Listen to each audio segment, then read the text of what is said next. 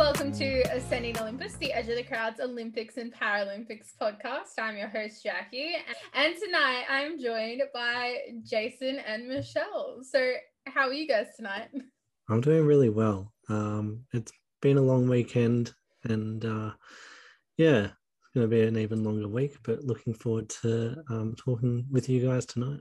Yeah, we'll talk about it later in this episode, but my body is not mentally prepared for figure skating worlds because the time zones this time are really going to screw me over. I got too comfortable with Olympics being in Beijing and only a couple of hours time difference. I will say, I think it's borderline, I don't know, because maybe it's that I'm a night owl. It's better than it being in the United States or Canada. That's my only upside is I'm like, at least it's not starting at 5 a.m. But we, as you said, we're going to get to that at the end of the episode tonight. We're going to start with talk about how some Aussies have done over the weekend, because we talked about it last week, and now we're talking about it this week. Jakara Anthony, you might remember her as an Olympic gold medalist, no big deal, but her amazing season has gone even better. She won 2 silver medals last weekend in the mogul singles and the duels moguls in France last weekend, and that helped her win 2 crystal globes, which means that she won the world title for both the dual moguls and then also the overall moguls. She ended up 3rd in the singles moguls count, but she was good enough and it was all close enough that she still took that overall moguls title. Yeah, absolutely great form to carry in from that gold medal at the Olympic Games and continue that sort of run of form throughout the rest of the, the season, World Cup season. And to come away with not 1 but 2 World Cup Crystal Globes for the 2021-22 season is just an incredible feat. And, she hasn't really put a foot wrong all season, and much less after such a great performance at such a big event like the Olympics as well. She hasn't let the gold medal sort of rush, get to her, I guess. And she's been able to continue on her form from, prior to the Olympics, and even now. And so, it's really good to see her continuing to be at her very best. Yeah, we mentioned last week that she was kind of in the running and had the chance to win 3 crystal globes, but also we kind of did frame it as that being the cherry on top of an already magnificent season from her. So this by no means is any kind of disappointment for her. She should be super happy with what she did, and she still did make remarkable achievements throughout the season. Obviously no one can belittle an Olympic gold medal at all from anyone, but also this was her 12th podium of the season, even though she was in silver. And that means that she still has had such a good season and kind of beaten now the records set by Alyssa Camplin and Britt Cox previously on the amount of podiums for Australian winter athletes, of how many podiums one has made during a season. And that is insane. Yeah, so I think also it can't be discounted that while she finished 3rd in the standings for that singles, she missed out on that crystal globe by 0.43 points, because had she beaten Perrine Lafont, she would have ended up being winning gold at the competition and then also getting enough ranking points to go into 1st place, because it was just that tight between the top 3. But also, as you said, she's won 12 competitions this year, but she missed 1 podium for the entire season. And it's not she missed that podium and finished in 8th or 9th. She finished in 5th that week as well. So one rough weekend where it was actually just that she was on the podium once and wasn't on the podium the other time. So she didn't do as well in one of the 2 comps. Proves that not only has she been incredibly consistent, but when she's down, she gets up very, very quickly. I thought we'd go to an Australian youngster, Josie Bath, who competes in the snowboard cross. People remember the snowboard cross from the Winter Olympics as kind of a letdown, I think. Just there were higher expectations than what ended up happening. But Josie has officially won the title of Rookie of the Year for women's snowboard cross athletes, because it's her 1st season. She's only 18 years old. And while she didn't make all of these podiums or anything like that, she had quite a few small finals, and she proved to be a pretty consistent racer. So I think that it's one of those things where it's like, it wasn't a title I was even considering for the Aussies this year. And then it was just like popped up in my Instagram feed on Sunday morning, I think it was. And it was like, oh my God, Josie, yes. Yeah, like you said, her first appearance at an Olympic Games, and she finished in 18th place. And yeah, I think that this has just been sort of a memorable sort of first season and first finish. A memorable finish to this World Cup season in particular. She recorded a personal best 7th place, and now obviously takes home this Snowboard Cross Rookie of the Year award. So, as you said, she's only young and she's got her whole career ahead of her. So, hopefully, with this award, it sort of spurs her on a bit more and sort of shows that people are watching, people are taking notice of how well that she is doing at such an early age, and that she is sort of impacting the sort of competitions that she is competing in. And hopefully we do see her compete really well for Australia for many years to come, and continue to win awards and continue to win medals now. Rookie of the Year is often an interesting award just because, sometimes it is the marker and foreshadows a really successful, illustrious career ahead.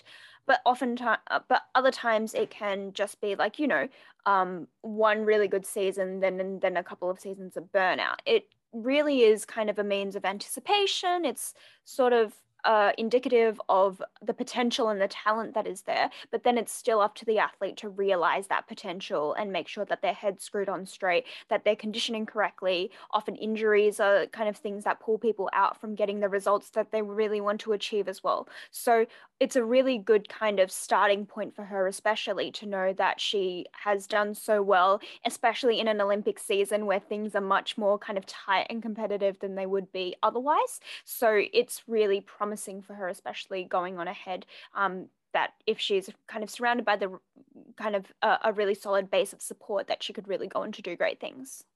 Yeah, and as you say, with the base of support, I think it is a real positive affirmation both for that entire Australian snowboard cross team, because they are quite tight-knit, but also for Belle Brockhoff, the only Australian woman in the snowboard cross circuit for so long. And Josie's come along and they're quite close by the sounds of it. And then Josie succeeded so much this year to end up winning this Rookie of the Year title, that even though Belle can't compete forever, and hopefully she's going to try and go for another Olympic cycle, there is still the snowboard cross for women is going to be left in good hands when she does eventually retire. It also is probably kind of for the better to have two athletes rather than one athlete from a nation competing in any discipline or event, just because obviously there's the competitive spirit that's riled up a little bit more in terms of the fact that you realize that you have a direct rival that you do need to beat, that you're going to see a lot more frequently. But it does mean, like you said, that there is that sense of camaraderie, especially if you're from a smaller nation, to be like, we're in this together, and kind of being mutually supportive and mutually able to motivate each other to achieve the greater heights for the country. And we'll move on to the Indoor World Athletics Championships. It feels quite early in the season for there to be a World Championships, but then it was like, it's an indoor event. And so I was like, oh, okay, I'll give it a pass, sure. But we had 2 medalists for Australia at the event, Ash Maloney in the heptathlon and Eleanor Patterson in the high jump. So we'll start with Ash because he won bronze, and it was a pretty solid performance. He missed out on silver by 9 points in the end. And you could say that he missed out on that silver medal because of the strategic moves that they attempted with the high jump, because he's got some flare up with a pre-existing knee injury, and chose to retire from that when he probably could have gone a few centimeters higher to get a few more points. So it's one of those things where it's like risk versus reward. You were still rewarded with a bronze medal. And he competed great. There's some blistering times in there in both the 60-meter sprint and the hurdles event, which, I mean, when you look at it, you're just like, oh, we're going to see him in Birmingham. I know the Canadians compete there, but at the Com Games, is there a chance that there's going to be decathlon bronze, silver, gold medal even? Yeah. Obviously great by Ash claiming his second consecutive bronze medal on the international stage. And he broke numerous records in the process. So there's every bit of possibility that we can see, you know, something like that in, you know, upcoming events and in the coming years as well.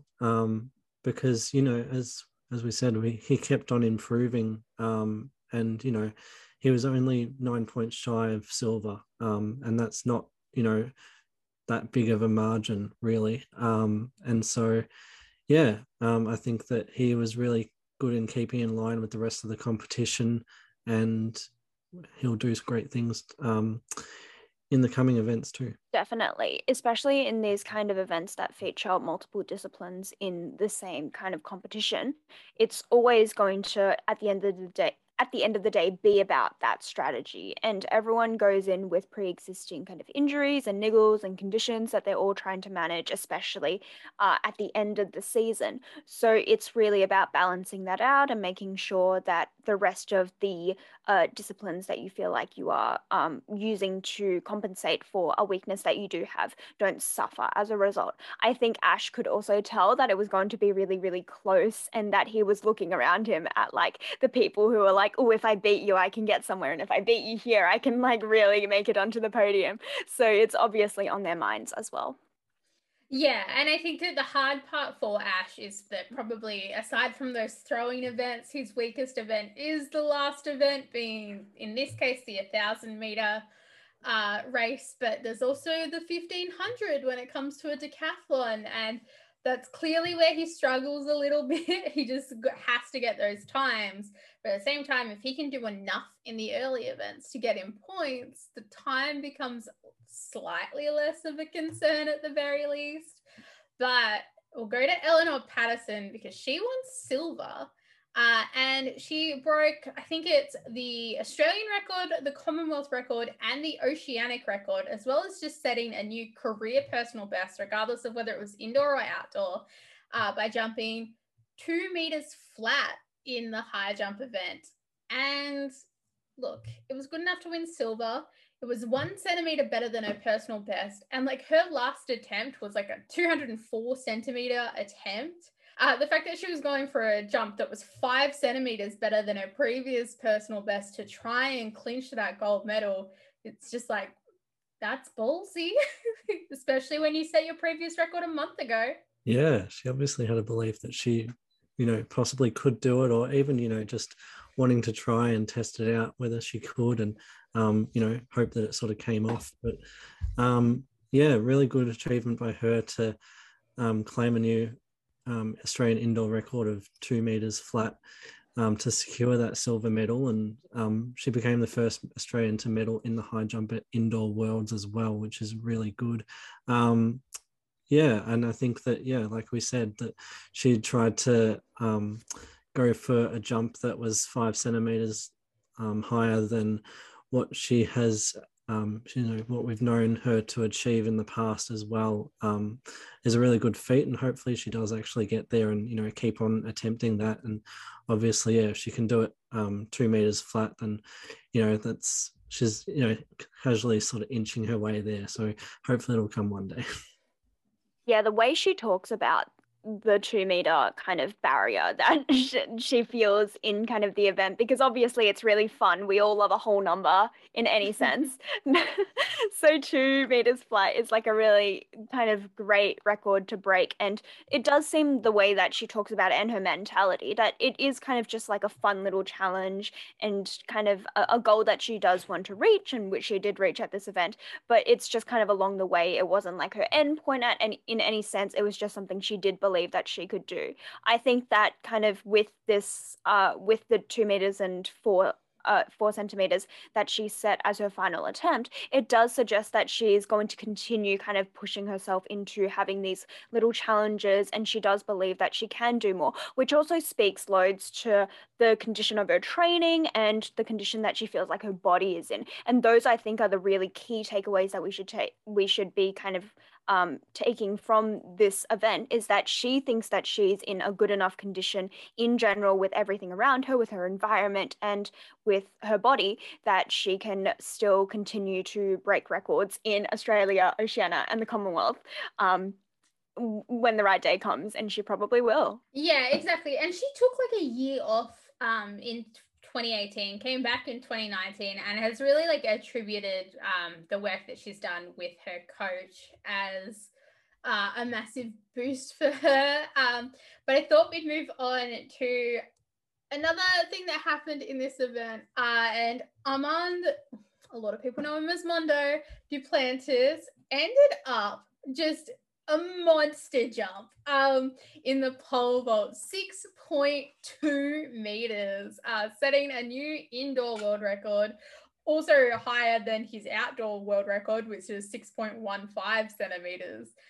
And just like, that's insane. He's clearly the best in the world, but the fact that he's just doing these jumps for fun feels ridiculous. Yeah, the fact that he has basically broken his own pole vault record for the second time in, less than 2 weeks. And, in the same sort of arena. So he understood sort of the environment that he was in.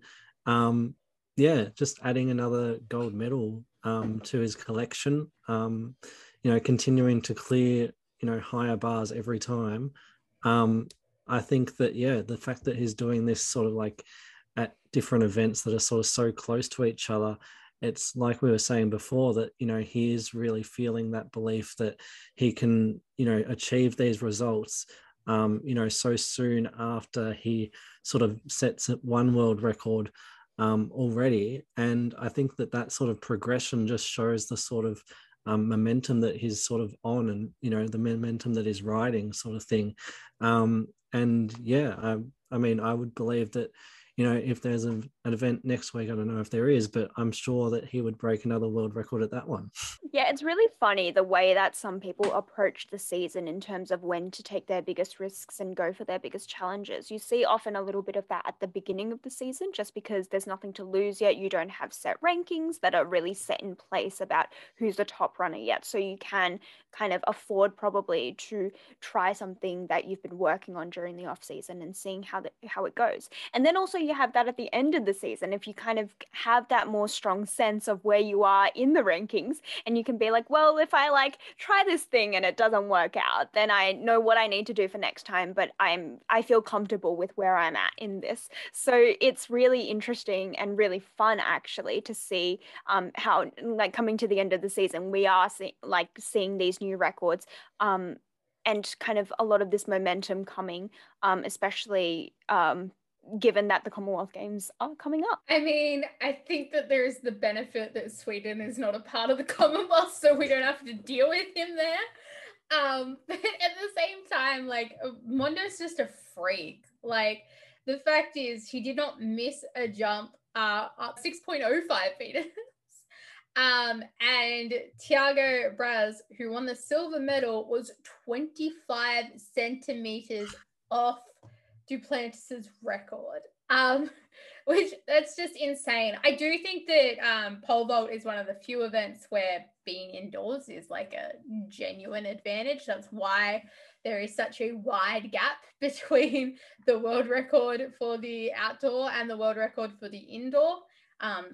Granted, at the same time, though, I'm sure when outdoor worlds rolls around, you'll probably be trying to break that record again as well. So yeah, I'm just kind of like, I feel bad for anyone that like has to compete against him. He is effectively the Michael Phelps of pole vault. Like, at this point, just ain't nobody beating him. You're welcome to try, but you're not gonna do it. But it is time for our figure skating world championships discussion. The moment that I think we've been waiting all season for, especially since after the Olympics, because Worlds is going to look a little bit different to the Olympics. We've got no Russians. We've got only one gold medalist from the Olympics. That's Papadakis and Ciceron, because the Russians and the Chinese both aren't there. Nathan Chen has withdrawn due to an injury. It sounds like more of a niggle than a full-blown injury. And then, of course, you've also got Noyuzu Hanyu. So in every event except for the ice dance, and it's still just a case of Papadakis and Ciceron, we're going to have a new world champion. And look, Dan made his prediction. Hey, it's me here to interrupt your figure skating preview with the Oracle of Truth here. I think it's fair to say that in the men's, we're going to have Yuma Kagiyama continuing his good form and taking home the world championship, pretty much written in stone already as the world champion. Take it all the way to the bank. As for the women's, the triple axel Queen Wakaba is a shoe-in as well. 2 Japanese gold medals at a world championships is something that pretty much has been belonged to the Chinese and the Russians, but without either country there, the Japanese are going to take center stage.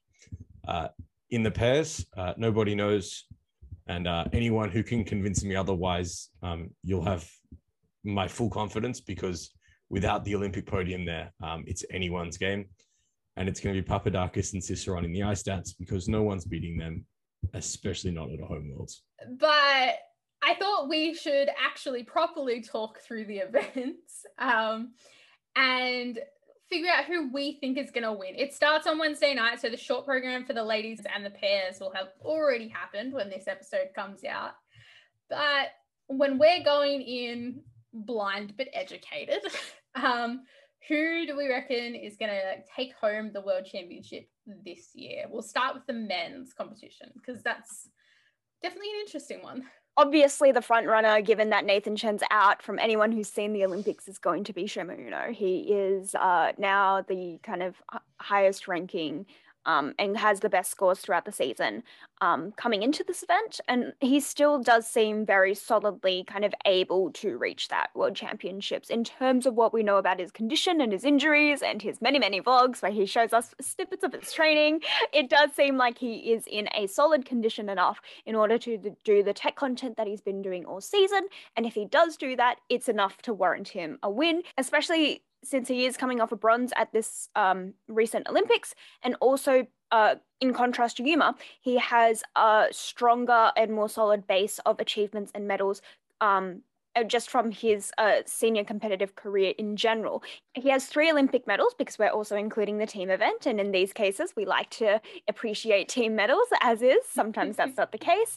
And also he has a whole bunch of world medals to his name. And those are all going to be things that mean the judges do recognize him a lot more and know what he's capable of, and therefore are willing to give him those high scores come worlds if he delivers a really strong performance. Yeah, a clean Shoma definitely beats a clean Yuma Kagiyama. That's kind of been Shoma's problem for the past 2 seasons, is that aside from nationals, he hasn't been able to beat Yuma, but at the same time, aside from nationals, he hasn't actually been clean at a lot of competitions. His Olympic free skate had quite a few errors.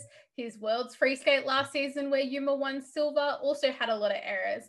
Yuma also could be about to fall into the same trap that Shoma's had for most of his career, where it's just going to take a long time to get a major championship win.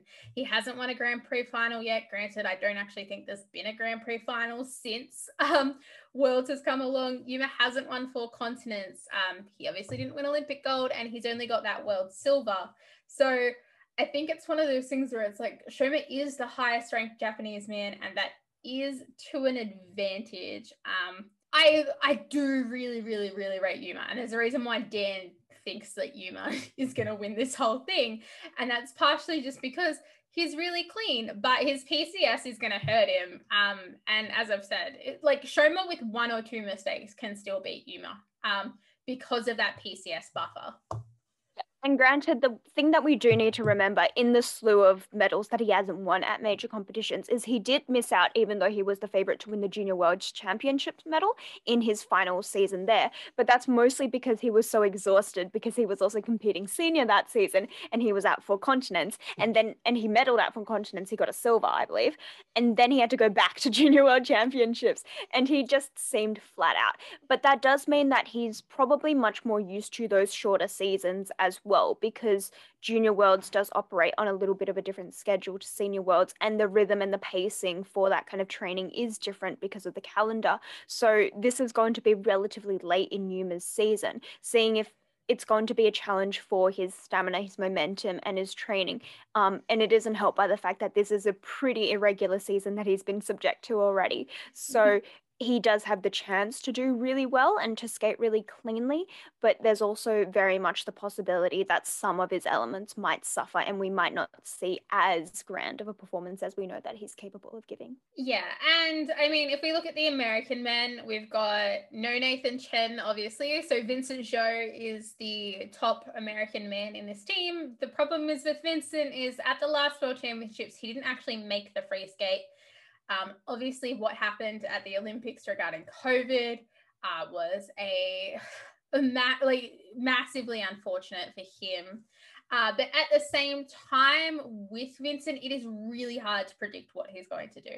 On his best day, he could win this whole thing. On his worst day, he won't qualify for the free skate.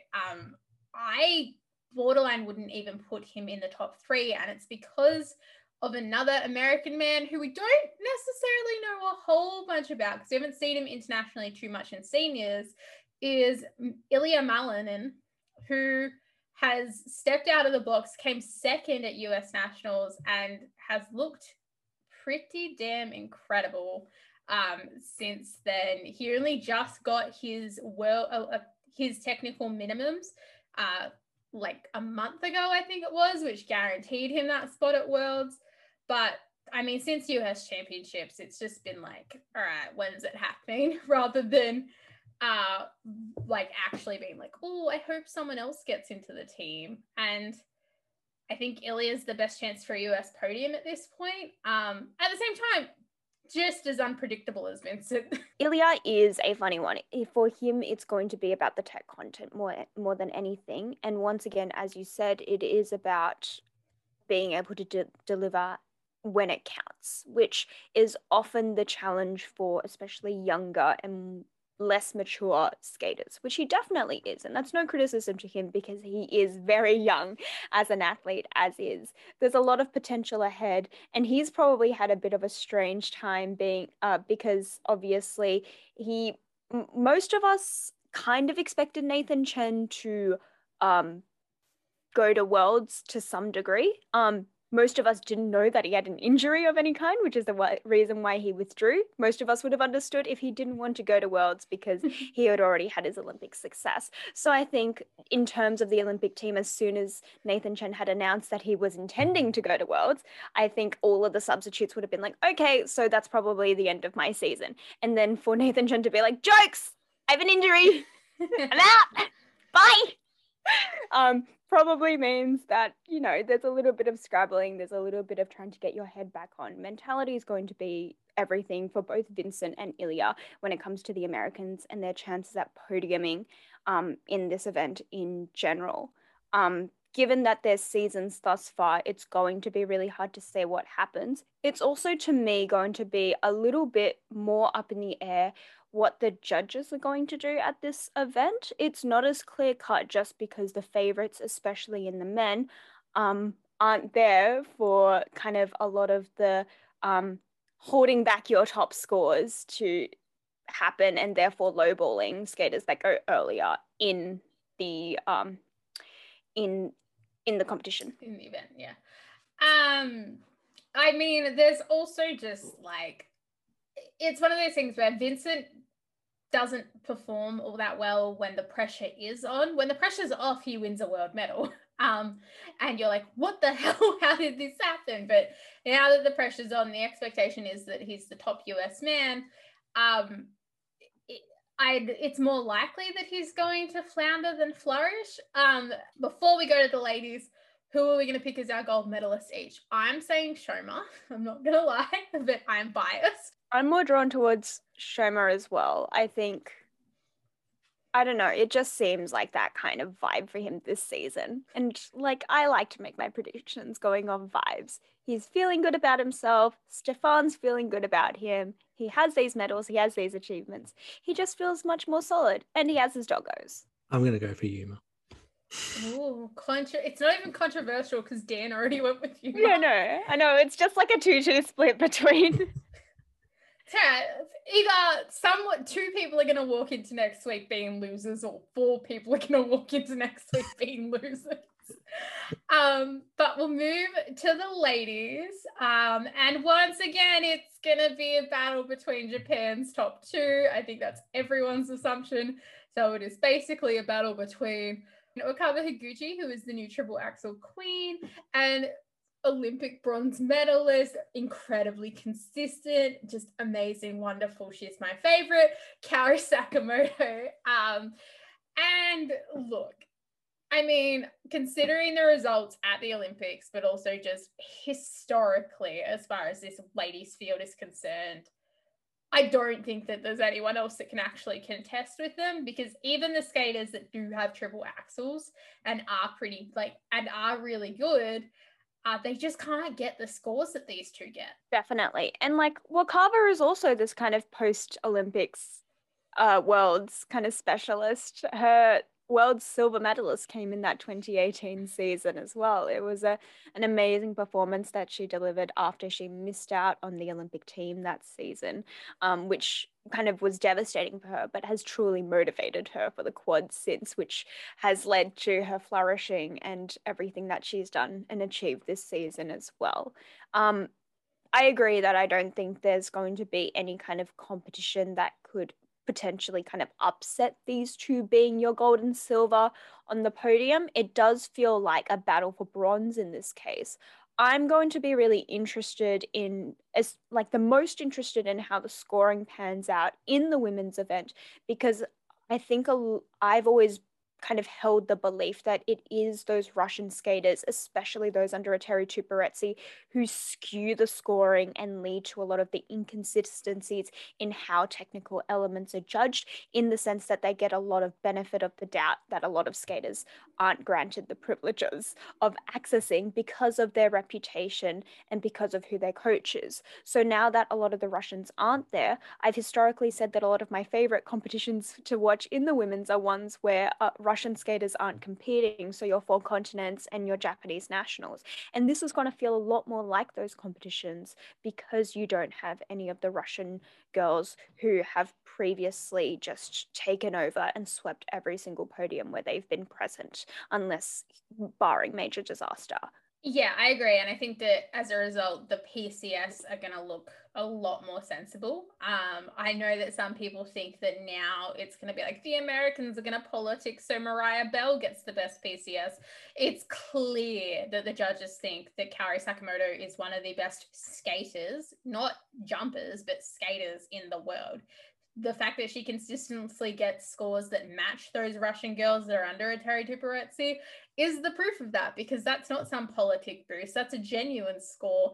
And that what is typically a 35 or 36 could end up being a 37 or a 38 at this competition, provided she's clean. And that is going to be the big thing with the two Japanese girls, is if they're clean, nobody's beating them.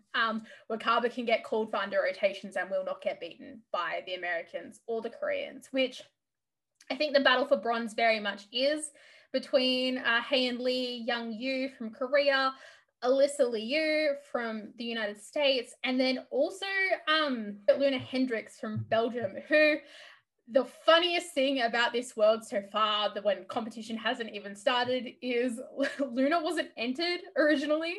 And so the marking as to why she got added as a change to the preliminary entry is just like federation error, because the Belgian Federation forgot that she might be competing. Definitely a funny one there. It's actually really kind of a fascinating point to me that there are these parallels in the way that we believe that the men's and the women's events are going to be, given how different the circumstances are in those events coming into this competition. The fact that we're saying probably two Japanese on the podium, the third is probably going to be a Korean skater, most likely. Maybe an American can boost in if you want. The only difference, I think, is the fact that the third Japanese woman, Mana Kawabe, doesn't have kind of the experience and kind of proved the kind of technical prowess and the consistency that she needs in order to be a contender for that bronze position on the podium behind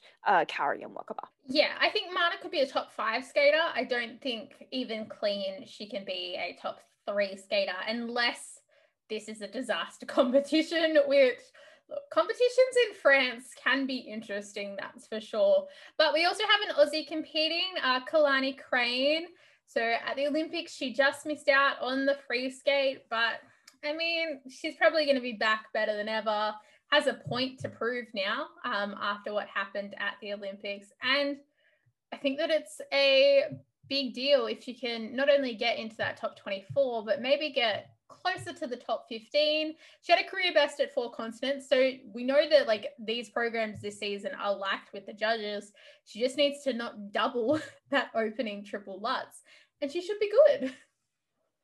Yeah, Kalani definitely has the potential, and now kind of with the state of the competition, there is a greater chance for her of making that free skate than previously maybe we would have expected, where we would be working off a little bit more faith in order to ensure that she does kind of qualify into that top 24. We've also mentioned when we were talking about her at the Olympics, she has excellent programs. She's going to be a joy to watch, and she does deserve to showcase those programs one last time, presumably, before we move on to the next season, where we look forward to seeing new, amazing, stunning, magnificent programs from her. So we'll go for predictions. Michelle, who are you going for gold medal? This really is a season where I think we share a brain cell, and it's a hopeful brain cell, thematically consistent, where kind of I do want Cowrie to wear gold at a non-nationals event this season, please and thank you. Yeah, I'm also going Cowrie. I am obviously a big time Cowrie fan, just as the same way I'm a big time Shoma Uno fan. And while I think that Wakaba, even with 2 triple axels, and maybe she adds in an triple axel combo as well into her free skate, there's such a risk that the judges are going to end up calling her for under rotations that are borderline or genuinely are under rotated, that I'm like, oh, it's not as safe of a bet as Cowrie. Jason, what about you? Yeah, I'm going to go with the same answer as both of you this time. I'm going to go with Cowrie as well. But you did speak about her before, Alyssa Liu. I'm really interested to see how she'll go, and I hope that she does podium because she was pretty good at the Olympics and, of course, this season as well. So I think that she can definitely find a place on the podium, obviously, with all those withdrawn athletes too. Yeah, and we'll move to pairs, which this is going to be a weird one to talk about because 1st through 5th at the Olympics are all not competing because those are Russian and Chinese athletes. So no Swayhan. That's the only one I actually care about. The Russians, I couldn't really care less about not being there. But it means there is a guaranteed new gold medalist. Most of these teams have never even podiumed at a World Championships before. Or if they have, they've podiumed with different partners. So they've never podiumed as a team. I think that the battle is expected to be between the Japanese, the Americans, and the Canadians. Just as to where it comes into play is interesting. I thought we'd start with the Americans this time, though, because there's 2 teams, so double the chances. Ashley Kane Gribble and Timothy Leduc, which is borderline an honorary Aussie team because Ashley is the niece of Peter Kane, who is a 3-time Olympian for Australia. So we kind of get to claim them a little bit. And then Alexa Knierim and Brandon Fraser, who finished 6th at these Olympics. So they technically go in as the favorite, I guess. But at the same time, like, it was close. It's a really interesting time for the American pairs because they have a greater chance than they have had in a while to really kind of make a splash on that podium this time around, just because previously the problem with the American teams is that they were inconsistent. Now they're in a field where everyone's inconsistent. And in that field, they do kind of come up a little bit higher than maybe the rest. Depending on what those inconsistencies are, obviously. But it does mean that, like, you know, they don't worry about the pressure of putting together a absolutely foot perfect, flawless performance because they know that that's not what they need to deliver in order to get onto this podium. It would be great if they did. It would mean personal bests, season's best, and all of that. but in terms of standings and everything, it really could mean something for them. Yeah, I think that so long as you get all of your levels across 2 programs, you pretty much win Worlds this year for pairs. It is a weird pairs competition. Normally it's like a short thing, and this year I'm just like, I don't know. And that's why when I was like to Dan, what are your predictions? And he was just like, you guys don't tell me enough about pairs for starters, but also like if Sway and Han aren't there, I just don't know. But then you've got the Japanese team. So they came 7th at the Olympics. Riku Miura and Ryuichi Kihara. Look, they are probably the next favorites. It will be Japan's first ever pairs medal if they make the podium. If you're going to do that, you might as well win the gold. It is their best chance to do it. If they do it, if they even, I think, finish in the top 3, it means that for the next World Championships, Japan technically has 3 spots for Worlds, which they don't have 3 teams. So that makes it a little bit interesting, but it gives their second team, although very unlikely, the opportunity to get the world's technical minimums and then go to the next World Championships, which to get to compete at those competitions is a big boost and helps you grow.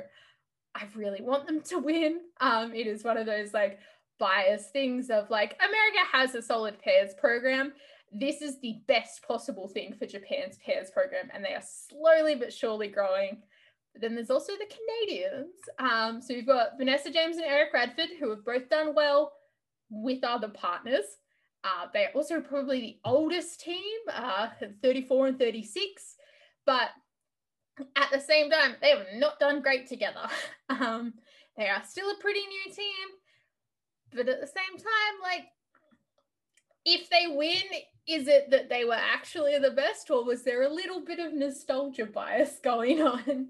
That's going to be one of the questions at this event. However, I think given their performance throughout the season and the fact that Miura and Kihara have beat them pretty solidly at most competitions throughout the season, that any kind of nostalgic scoring can't take them too far onto that podium than kind of their skill level will allow as a new team that is not used to skating with each other, that has vastly different technique, which are more fundamental problems at hand. Their biggest kind of task in this competition probably will be in kind of the mini internal Canadian face-off between them and Walsh and Michaud, who were expected to get that second Olympic spot. However, it was announced by the Canadian Federation that James and Radford were given that spot instead, despite the fact that they withdrew after the short program.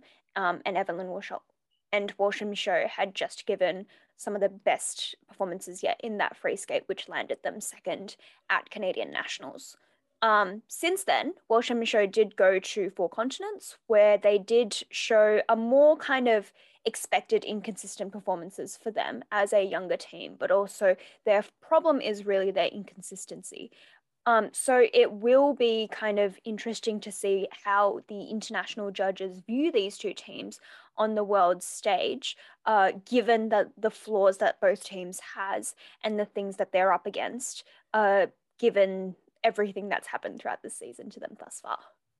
Yeah, and on top of that, like, Walsh and Michaud are the future of Canadian pairs skating. We know that Kirsten Moore-Towers and Michael Marinaro are going to retire either at the end of this season they're retired, or they're not going to last very long. They're not going to go for another full Olympic cycle. The same is true with James and Radford. I don't actually expect them to continue competing after this season. It seemed like a last-ditch effort kind of Olympics for both of their careers. They can also make a lot of money doing the shows in off-season and that sort of thing. As far as predictions are concerned, Jason, I'm going to start with you because I feel like you're the biggest fish out of water here. Yeah, maybe. Well, Jackie, I heard what you were saying about the pairing of Ashley Cain-Gribble and Timothy LeDuc before, about Ashley's connection to Australia. And obviously for me, I guess Timothy's, being non-binary. So I'm going to go with them, that pairing to win Worlds. If they do win, they're going to look absolutely fabulous on the podium with those costumes that they have. Oh, yeah. I mean, as far as the American teams are concerned, I am kind of keen to see it. I am going to go with the other American pair of Alexa Knierim and Brandon Fraser. I think the fact that they are the top finishers at the Olympics, even though it was very close, if they skate clean enough, they should be able to get that win. I think that also the United States Skating Federation is going to politic for this pair's win. They can't get ladies. We know that. Kaori and Wakaba are both just too good, and the American girls actually have a battle against the Korean girls to even get this bronze medal. And their men are not consistent enough for them to politic a men's win. So pairs is probably where it's at for them, aside from ice dance. And Knierim and Fraser, I think, is where they're going to sink their political queen. I'm going to just go off what my heart tells me, and I'm going to say Miura and Kihara, because that's what I want to happen, and I want to will that into existence. Obviously, Knierim and Fraser did beat them at the Olympics, but I'm hoping that just like Riku Miura really got validated by the fact that she got shouted out by Sui Wenjing, and also being able to compete with her in a competition who we know that Riku's idolized Wenjing for the longest time, and you can kind of see it in their hairstyles as well, which is what a great kind of hero to have in your sport. And I hope kind of they really feel the momentum and the love. And given that I think it's going to be a battle of cleanliness, but also minor errors, things like two-footed landings on jumps and that kind of thing, that they've kind of put in the work since the Olympics in order to fix those kinds of underlying issues. I'm sure their coaches, including Megan Duhamel, are really kind of going to be focusing on those minor details, since they have now kind of mentality-wise kind of proven that they are able to handle a bigger kind of global stage, and no stage is going to be bigger than the Olympics. So I think that there is more chance of it happening this season than there has been ever before, and I really do like the idea of 3 Japanese skaters sweeping the golds in this world. Because they're not sweeping ice dance. No. All right, we're going to go to the actual event that is a sure thing, because at their home world championships, Olympic champions, Papadakis and Cicerone, they're not getting beaten. Like, it's just flat out. I'm not even actually going to go into it. If you are a fan of skating, you know. If you're not a fan of skating, I mean, you should know if you paid attention to the Olympics at all. Nobody's beating them. They're probably going to break their own world records at their home worlds. It will take multiple major errors for them to lose this competition. That is how much I am saying that it is sewn up. So we're going to talk about the battle for silver instead. I mean, it's mostly between the 2 American teams of Madison Chock and Evan Bates, and Madison Hubble and Zachary Donahue. And then I'd also throw the Italian team of Charlene Guinouard and Marco Fabri in as like the little spicy addition to it. They could come in and beat one of those American teams at least. Between the 2 American teams, they've always had a very strange rivalry, the Battle of the Madisons, because oftentimes whatever Chock and Bates are more likely to win nationals and 4 continents, but then Hubble and Donahue get the better result at Worlds. So there is very much a split, and it's really kind of splitting between hairs between those 2 teams, sometimes on the basis of kind of even like the personal sensibilities of the judges taste-wise about what style of program they like better, because that's what's the big differentiator between these 2 teams. Is kind of the stars that they are going for. Chock and Bates often go for kind of more poppy programs, which they've especially leaned into this season, and their chemistry leans a lot more kind of intense and almost a little bit sexual, just because they are a couple, and that's something that they do kind of lean into quite a bit in their choices of music as well. Hubble and Donahue have opted for 2 Hubble and Donahue have opted more of the strategy of doing a very different free dance to the style of their rhythm dance. And therefore they're going softer and a little bit more romantic in their music choice for the free dance, which is a common strategy in ice dance, especially in a season where the rhythm dance theme is urban dance. So it will very much come down to taste. Perhaps some people do think that Hubble and Donahue are a little bit more technically polished in terms of levels and turns and kind of the quality of the skating skills, that kind of thing. But the entertainment and the wow factor of Chock and Bates is undeniable in this instance. For both teams, against the Italians Guignard and Fabri, I think that the real deciding factor is how well those rhythm dancers are going to do, because that is the weakness of Guignard and Fabri this time. They are a very classical team, and in that sense, they're not the best fit for urban and more contemporary style programs. They do quite well with a ballroom program, a Latin program they can pull off, and any kind of folkish program, anything softer they can pull off. But this kind of hip hop program that they've opted to lean into this season, as opposed to blues that they could have chosen in this season, and that would have been a justifiable choice and probably a better fitted one for them, is going to look a little bit strange on them, and that might be something that really kind of impacts their impression on the judges, and that might be a big enough gap that they kind of pulls them away from the gold or the silver in that instance. Yeah, and I'm not gonna lie, like as far as ice dance is concerned, the good action actually comes in the middle of the pack. They have the most entertaining programs. They're just some of the most enjoyable to watch. And I mean, the Australians, Harris and Chan, are technically in that middle of the pack, and they have a very fun rhythm dance this season, which is a Kylie Minogue medley. We've talked about it in the past, but I mean, Michelle, that's got to be one of your favorite rhythm dances of this season. Absolutely. Do you know how devastated I was when they both fell at Four Continents? Just because I wanted to see that program skated flawlessly. We can't discount the fact that they've decided to pair their Kylie Minogue rhythm dance with their Shaka Khan free dance. So what a absolute banger of a combo that they have there. But yes, I do think that Kylie Minogue has been severely underused this season. And I'm going to be bitter about that until the end. As well as a bunch of other great pop artists that I don't think really kind of got to be appreciated in the urban theme. Yeah, that's for sure. And I mean, Australian ice dance teams, they either love to go like either super Aussie or like super yassified. They do like to yassify ice dance, that's for sure. And like this year, these two have gone with both for both of their programs, which normally it's like one or the other. So we had Dodds and Kerry doing Rocky Horror a few years ago, which chef's kiss, loved it. At the same time, though, Harris and Chen were like, let's just capitalize on the fact that everyone likes these kind of programs from the Australian teams. And it's worked. People do like them. I mean, let's go with predictions. We're going to predict silver because I don't really have an interest in hearing everyone say Papadakis and Cicerone.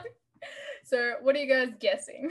For silver, I will guess, Madison Hubble and Zachary Donahue. I mean, they finished third at the Olympics and second at Worlds last year. So I think that they will just continue that form and, win the silver medal. Yeah, I'm keen to agree with that. I think Hubble and Donahue have a little bit more favor with kind of the international judges, granted that they don't make any errors. And we've talked about kind of the state of ice dance errors, where if you make a major error, it's bad for everything.